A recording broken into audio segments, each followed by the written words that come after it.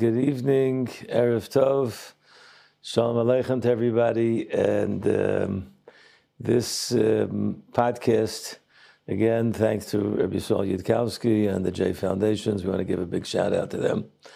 And I'm wearing a scarf today because we had a snow day today here in Yerushalayim, HaKodesh. I'm sure everyone must have heard about it, and it was a big thing. And here in Israel, we don't get snow as often as you get in the States.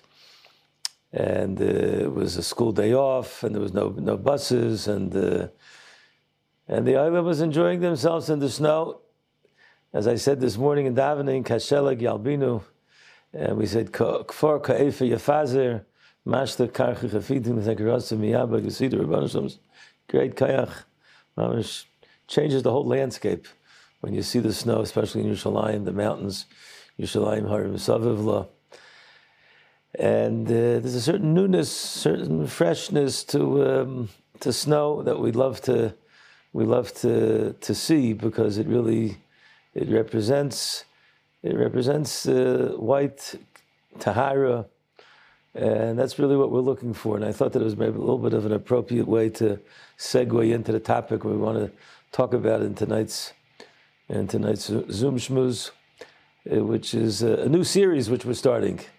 Really, the series is all about Gedolim, and particularly tonight we want to speak a little bit about Rabbi Eliezer Shach, Zecher Tzadik Levracha, the great Rosh Yeshiva from Panovich, or as he was known, Rabbi Eliezer Menachem Man Shach, that was his name, and the author of the Avi Ezris, which was his tremendous sefer which he wrote in the Rambam. And before we speak about my own personal recollections, and a lot of the things are stories that I did write in the book. So if you're familiar with the book, then you might know some of the stories. But there's always a place to add on new information. But I just think it's worthwhile when we speak about Gedolim, just to get a sense of, what does it mean to be a Gadol? What does that mean to be a Gadol? Now, just the word Gadol itself, what's the translation of the word Gadol? Simple understanding. Gadol means he's a Gadol. What does a Gadol mean? He's an older person. Like we know in the language of Chazal, Gadol means there's a Katan, and then there's a Gadol. So what does that mean? It becomes Bar Mitzvah. You become Bar Mitzvah, you're a Gadol, and you're Mechuyev Mitzvahs. We always like to say over the Pshat what it says in the end of Megillah Esther, that Mordechai Yehudi was Gadol La Yehudim. What does it mean, Gadol La Yehudim? Gadol is like the attribute of HaKadosh Baruch Hu. HaKadosh Baruch Hu is Hakel HaGadol HaGibor V'Neira. A Gadol is someone that does for others. That's the difference between a Katan and a Gadol. A Katan can't be involved with making a minyan. He can't be part of the community. He can't be part of the tzibur because he's a Katan. A Katan is someone that receives. A Gadol is someone that doesn't only receive, but he returns. He gives to others. And that was the pshat by Mordechai. Mordechai says, Ki Gadol HaYehudim Ratzu L'Rei Bechav. He always gave to the Jewish people, always concerned about the Jewish people. So if I would try to give like a headline to what a Gadol, and really this is true from all the Gedolim, but specifically want to speak about Rav Shach tonight, is really the great attribute of caring about the tzibur and the responsibility of what it means to care about Klal Yisrael. I met many Gedolim, and each one was a giant. In a certain area, Rav Shach was really beyond all the other ones. Rav Shach, not only was he great in Torah, which is definitely a mainstay. You can't be a Gadol unless you're great in Torah. He was great in Torah, great in Chesed. But more importantly, his responsibility for the Klal Yisrael, responsibility for the overwhelmingly populations. He took care of not only Eretz Yisrael, the Olam HaYeshivas, which that was really his main function, but he cared about all B'nai Torah in Russia, in the Ukraine. Now Ukraine is very, very popular. I know what's going on in the Ukraine. And Europe, Africa, and North America as well. South America. But North America, he didn't have to get so involved because Baruch Hashem, North America was blessed with many, many Gedolim. So he always never would mix in unless he was asked to give a day, but normally he would never mix into it. But Rav Shach really had a great, great capacity of just, he cared about every single aspect of Klal Yisrael, wherever they are. And sometimes, like a person, you have great people. Rosh Yeshiva, he's involved with his yeshiva. You have a great Rav, he's involved with his community. But when you have a person that's involved not only with his yeshiva, not only with his community, not only with his city, but as a world person, a person that's really cares about what's going on with the Jewish people throughout the world, that's a true gadol. That's a true midah of HaKadosh Baruch Hu, Kel HaGadol, always caring about. And I think Rav Shach really depicted this. Right before I started the podcast, and I just listened, someone put out a little video about the Vad Hatzalah during World War II, which was founded by the Gedolim in order to help the people during the Holocaust. And they spoke about Mr. Irving Bunim, who was a balabas in America. It's a great, great story, which I want to mention, even though it's not about Rav Shach, but it's the type of story that you could hear about Rav Shach also doing. It's a great story. So I heard this over from, and they have it in the video. You can get it. Mr. Amos Bunim, Zichron Livracha, the son of Irving Bunim.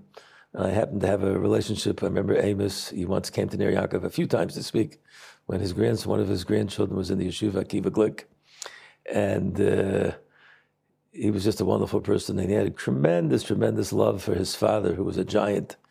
And he helped Reb Aaron Kotler, Zecher Tzadik Livracha, the great God. He was like a big believer in Reb Aaron. But I heard this story, it's like an amazing story. There was one of the Rosh Yeshivas in Eretz Yisrael in the late 1930s, his name was Rabbi Farber. And he had a yeshiva called Heichal HaTalmud. He somehow was able to get away from Europe, and he was in Eretz Yisrael, in Palestine. He came to America to raise money for the Heichal HaTalmud yeshiva. And he ended up trying to get out his family, who were then in Eastern Europe, to get them to get visas to go to Eretz Yisrael to save them, because they saw what was going on. He had the vision to see that a war is about to start, and who knows what's going to happen. So he had to get visas from two different places. One was from the British government, who were great, great lovers of the Jewish people, as we always know. Yeah, they were so interested in helping Jews. That was one thing he had to do. And then he had to get it from the Jewish agency. Now, what he needed was to show that he wasn't just a burden on the community in Palestine. Because we can't let people be a burden on the community in Palestine. Who cares about what the Nazis are about to do? But in order to show that, he had to show that he has money. Now, he didn't have money. He was Rosh Yeshiva. He was raising money to keep the yeshiva going. And he ended up meeting Mr. Irving Bunim. And Irving Bunim said to him, I think, Reb Yosef, I'm going to give you $5,000 to put into your bank account. Okay? And that shows that you're an established person. And this way you'll get a bank book. And you'll be able to get the visas that you need. I'm going to give you not $5,000, I'm going to give you $5,039. So he says, Irving, what do you need to give me? $5,000? $5,000 is enough.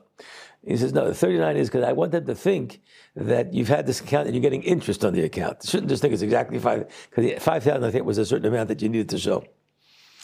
Anyway, he ended up going to the British consulate in New York, and he showed him his bank account, his bank book. And the British, who were not big lovers of the Jewish people, they saw it and said, oh, very good. You're an established person. We're going to give you a visa. But besides us, you have to get permission from the Jewish agency. Now, the Jewish agency was not a religious organization at all. It was a secular Zionist, religious, non-religious organization. They weren't so interested in religious people. And he had a meeting with them. He went down to Manhattan and he met a Mr. So-and-so, and I can't remember the person's name right now, a Jewish man. And he showed him he said, I got a visa permission for the thing. I have to get permission from you. And then he looked at this bank book, and like a real typical Yid, he says, Rabbi Farber, where does a rabbi like you get $5,000? Yeah? Yeah. What's going on over here? So he was honest. He said, I'll be honest with you, I don't have the money, but Mr. Irving Bunim, a very, very established businessman, gave me the money. He loaned me the money, and it's put into the account. So they told him, we don't deal with hanky-panky things. Yeah? no, this is not legitimate.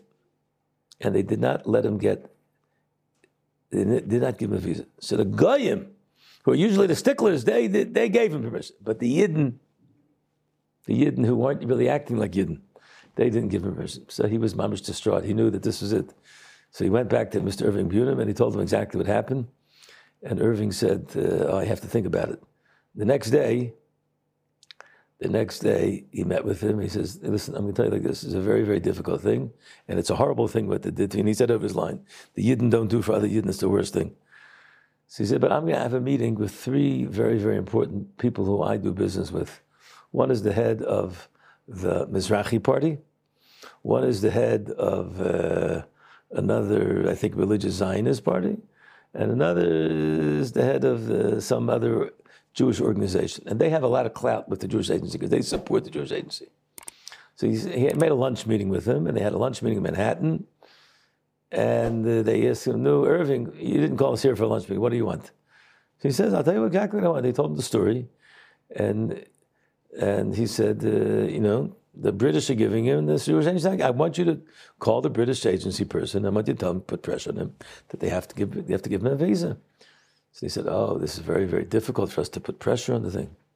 So he says, okay, if you're not going to do it, I just want to tell you one thing. If you don't get me that passport, that visa, by tonight or tomorrow morning, I can't exactly what time it was, I'm going to go tomorrow morning in Manhattan to the offices of the Sachnut, the Jewish agency, and I'm going to take a big rock, and they have a big pane window, and I'm going to throw the rock through the window.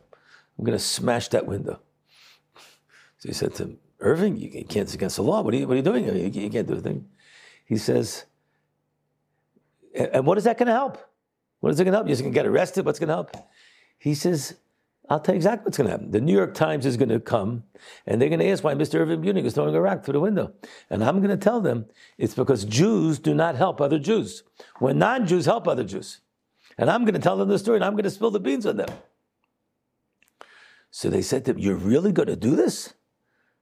So they said, I'm making a shvuah. And he was a religious man. I'm making a shvuah right now, that if you don't get me that thing, I'm going to go tomorrow morning and I'm going to throw the rock through the window. Within 3 hours, he got a phone call from the Jewish agency. Your request has been. Everybody said, this is a gadol. A gadol is someone that cares about, passionately cares about the Jewish people. I was zoche, as a yeshiva bacher, when I came to learn in Eretz Yisrael a long, long time ago, over 40 years ago, and I was zoche to learn in the Mir Yeshiva by the great Gedolim, Reb Chaim Shmulevitz and Reb Nochem Pertzovitz and Reb Beinish Zatzal, and I was zoche. I'd heard about Rav Shach many, many times before I came to Eretz Yisrael. I wanted to go see him. I wanted to hear him, and I traveled from Yerushalayim to Bnei Brak when I heard there was a shmuz. I had a friend of mine that was learning in Panovich, and I heard Rav Shach was going to give a shmuz one night, and I took a Sheirut, it was called in those days, from the top of Rehov Strauss, and I went to Bnei Brak, and I went in the middle of, at the beginning of second Seder. I got there early, and then I was introduced. I saw that Reb David Povarsky, Zatzal, was then one of the other Rishiva. He was sitting in the Beis Medrash, sitting and learning like a regular bacher, and I went over to him and I introduced myself because I was friendly with his nephew in Baltimore and his relatives, and then he said to me, where are you learning? I learned the Mir. And then I had a kasha on the sugi that I was learning. I started asking him, and Reb David was right into the sugi, even though they weren't learning that Mesepta in Panovich, but they were learning in the Mir. But right away, we got into a whole risk of deraisa, and he gave me a gavaldik pshat in the kasha that I had. That was Reb David. And then the Seder was ending, and I thought for sure the shmuz was going to be in the Beis Medrash. And then all of a sudden I see everyone standing up, and they go to a side room. In Panovich, the minhag was you don't give the shmuz in the Beis Medrash. The Beis Medrash was used for learning, and you go into the side room. And there, Rav Shach used to give his famous Musar talk. It was a very, very austere kind of room. Panovich was a little different. Even the Mir, which was austere, but the Panovich looked even more austere. And Rav Shach got up, and this was the first time I heard Rav Shach speak, and I saw the passion and the Musar that he gave, and the Adrocha gave, and just the way he looked. The only way I describe him, he looked like a Navi. He looked like a Navi. He gave Mussar like a Navi, talked like a Navi, but you saw the passion in him. And that was the first time I was captivated in the audience to see Rav Shach. And then I heard him speak on a few occasions by Levias. He spoke when Reb Chaim Shmulevitz was nifter. He spoke when Reb Moshe Feinstein was nifter. Chatzkel Abramsky, he spoke. And every single time I heard him, it was always like uplifting. He always came back with an uplifting feeling.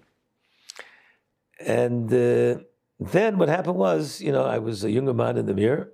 I was a bacher, then I got married, younger man in the Mir. And eventually I got a job teaching in an American yeshiva. And for some reason, either I was appointed or somehow it fell into my lap. I was like the first one to start doing the Gedolim trip.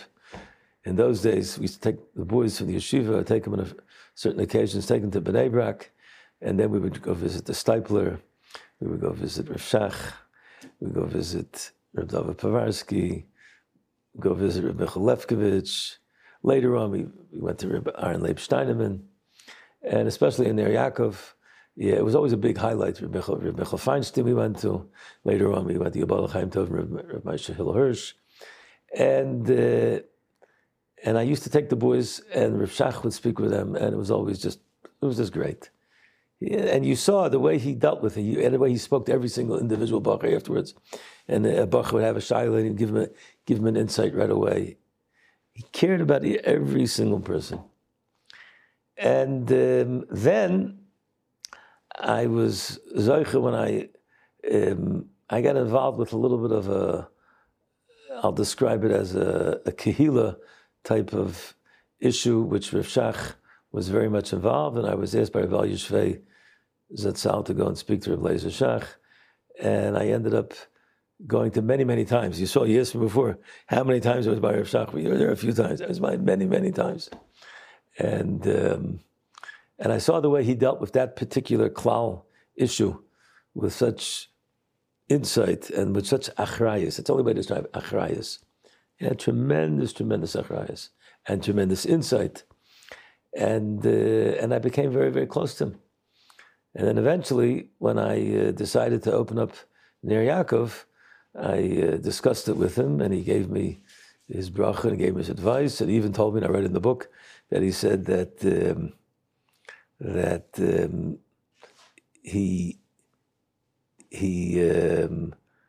he's going to be the nasi of the yeshiva. He's going to be the president of the yeshiva. He appointed himself. He's going to be the president of the yeshiva. Because he felt that would help me. And also, when he had an involvement with the yeshiva, it always had siyata d'shmaya. That's the way it was. He didn't tell me that, but then I saw that afterwards, how much siyata d'shmaya had. Now, it wasn't just only the siyata d'shmaya, which was the main thing, but it was just the care. Anytime I had a shayla, I had a different question that came up, I could always go to Rav Shach, have a gadol, to be able to go speak to him. It's tremendous. Take the bachrim to him. They got chizik from him. So it was really it's beyond. So I want to say over one story that took place, and it took place in 1991. 1991. For those of you who might remember a piece of history, the world was then. Everyone thinks that now the world's not such a safe place. We have what's going on now. Russia. I don't know if you're following the news. Russia, Ukraine, China. Everything that's going on. The truth is, it goes in cycles. So then the big issue was Saddam Hussein. War number one. And the point is that he threatened to shoot missiles into Israel, 1991. Now, this was really going on for a period of time. It didn't just happen, overnight. It was going on for a period of time, and America said that they're going to bomb him. But he threatened he's going to shoot missiles into Israel. I don't know what the shooting is. What is he going to do with Israel?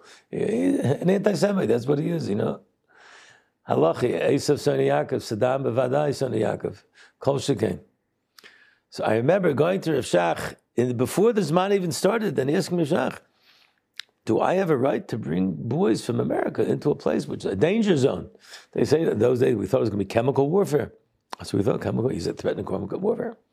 In America, everyone said he had chemical. At the end of the day, they found out he didn't have any chemical. He didn't have anything. Yeah, the whole thing was a big bluff. That's what they say. But at the time, it was a real threat. And Rav Shach told me then that I want to read the exact lashon that I write over here in the book. Yeah, Rav Shach said that. No, for sure, the Talmud. Here's what he says like this. He says, "Do I have a right? Is responsible on my part to bring American boys into a war zone?" So he replied, first of all, nothing has happened yet. That was the first. Nothing has happened yet. In Eretz Yisrael, there are always future threats to worry about. He said, "You think there's a threat? There's more threats to worry about." And this I heard from other Gedolim as well. Like, not take it seriously, but in Eretz Yisrael, that's the Mahalach. The Mahalach, there's always threats. Right now, it's a threat, but it's not more than threat.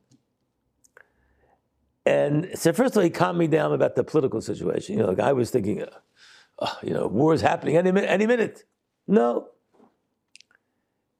And then he said, for your type of Bachim who come to your yeshiva, this was amazing. He says, a year in Eretz Yisrael can be categorized as pikuach nefesh, saving their lives. A regular Bacher living in America, he can go to Lakewood, he'll go to, Muncie. It's not pikuach nefesh. But for your boys, it's a matter of life and death. If they don't come here, who knows what's going to happen. So you have a right to bring them, and you should definitely bring them. I would even call it a mitzvah on your part to make sure that they come here. So Rav Shach, he presented his opinion with his trademark decisiveness. And it was with these words that I was able to enter into the year, into the Zman. And therefore, what do? You pay attention. You try not to pay attention to the news, even though it was constantly being talked about. And so first of all, to me, he took achrayus, a big achrayus. But you want to hear how far the achrayus went? This is how far the achrayus went. The Zman was progressing very nicely. We had guys learning. And the Iraqis gave an ultimatum. Either the Americans get out of Kuwait by a certain deadline, or we're going to bomb you back into the Stone Age. And I know America said that to Iraq. Iraq said, no, we're going to send chemical missiles. And the deadline was set for mid-January. January 15th was the deadline, I remember that. Right in the smack in the middle of the Zman. And I remember what happened is that I remember the discussions were going on in the yeshiva, the back and forth, and we had parents that were calling. It wasn't easy. And there was a non-stop deluge of phone calls from worried parents. One day my phone rang, and it's Rav Shach Zagabai. And he says to me, Rabbi Yeshua, I'm calling from Bnei Brak. What can I do for you, Rabbi Liv? Rav Shach wanted me to tell you that the conversation that we had earlier in the year applies even now. Do you hear this? Do you hear the concern of Agano? He had a conversation with me 4 or 5 months before that. He remembered the conversation. Remember who he spoke to? And I don't know if I was the only one that he spoke to about it. But call up Rabbi Yeshua. He's probably nervous, and tell him you can still remain. And this made a tremendous difference to me, because I was able to have the chizuk that the Gadol Ador was saying that things are going to be all right. Things are going to be all right. And then I went to visit him, and I asked him, what happens if a mother is calling me up and she said she's afraid her son's going to be gassed by Saddam Hussein, like her grandparents who were killed in the gas chambers. I had one parent that said that to me. What am I supposed to tell us? Rav Shach says, if the mama weint, medaf shikin tzirik. If a mother's crying, then you got to send them. A mother's crying, a mother's tears, that's the trump card. That takes precedent of everything. But on the other hand, if you're able to inject the boys and their families with the chizuk to remain here at Yisrael, that's the correct and safe path. And in the end, that's exactly what happened. There was a lot of boys, almost half the yeshiva, I would say almost 50%, a little less than 50%, around 40% of the boys left because it was up in the air. And we'll tell a cute story in a second. And but close to 60% of the boys stayed. And I have to tell you, the boys that stayed that Zman in Eretz Yisrael, every single one of the boys that remained, they had an experience, a tremendous aliyah that they got from being able to be in the yeshiva during that time. And I would say that they accomplished more in their first year than most Baruchim ever did, even in 2 years. That's how much they accomplished. And we had to wear gas masks, and it was a whole thing. We had the classic story, the classic Ner Yaakov story, which was that, in those days it was CNN would have these reportings, and when the missiles would go off in Iraq, CNN was reporting a missile went off, and supposedly you had like 2 to 3 minutes till it was going to land in Israel. So some parents would be on the phone. They were watching it. They're saying, they would call up, the missile's firing.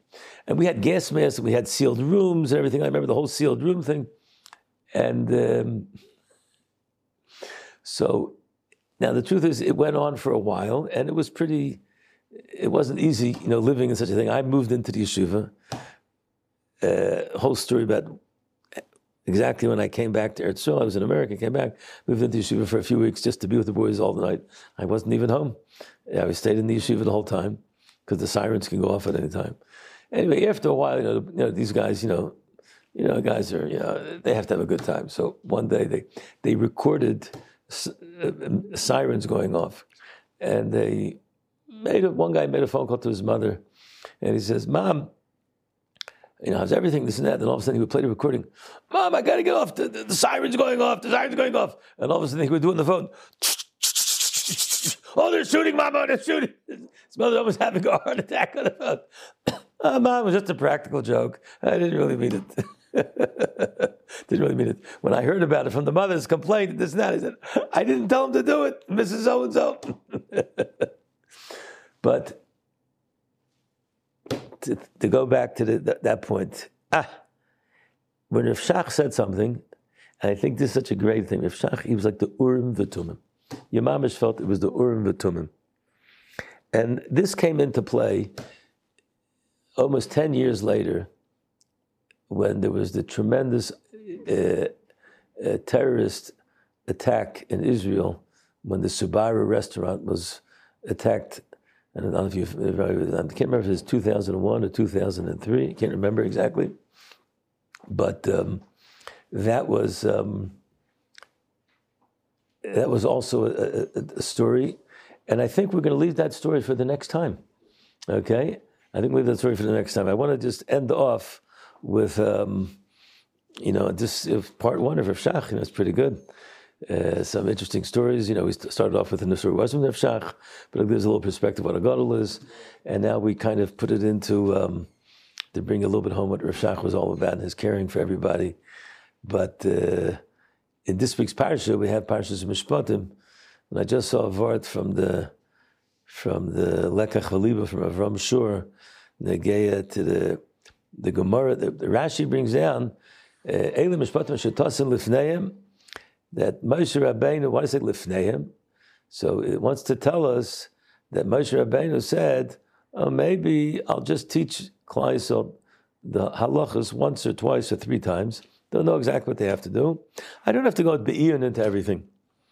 I don't have to go be'iyun. So if Rebbe says you're not going to go, you have to teach them. It's going to be like a shulchan aruch lefanov. You have to tell them the whole pshat. You have to tell them everything that's going on. And Lekach V'Liba has a whole shtickle Torah to show us that when Chazal say something, for instance, the halacha is you're not supposed to learn by the light of a candle on Shabbos. Why? Shema yate, because you might come to what? You might come to turn it, to try to dip it, to turn it towards you. Shema yate, the candle's going to start going out. You're going to try to fix it up.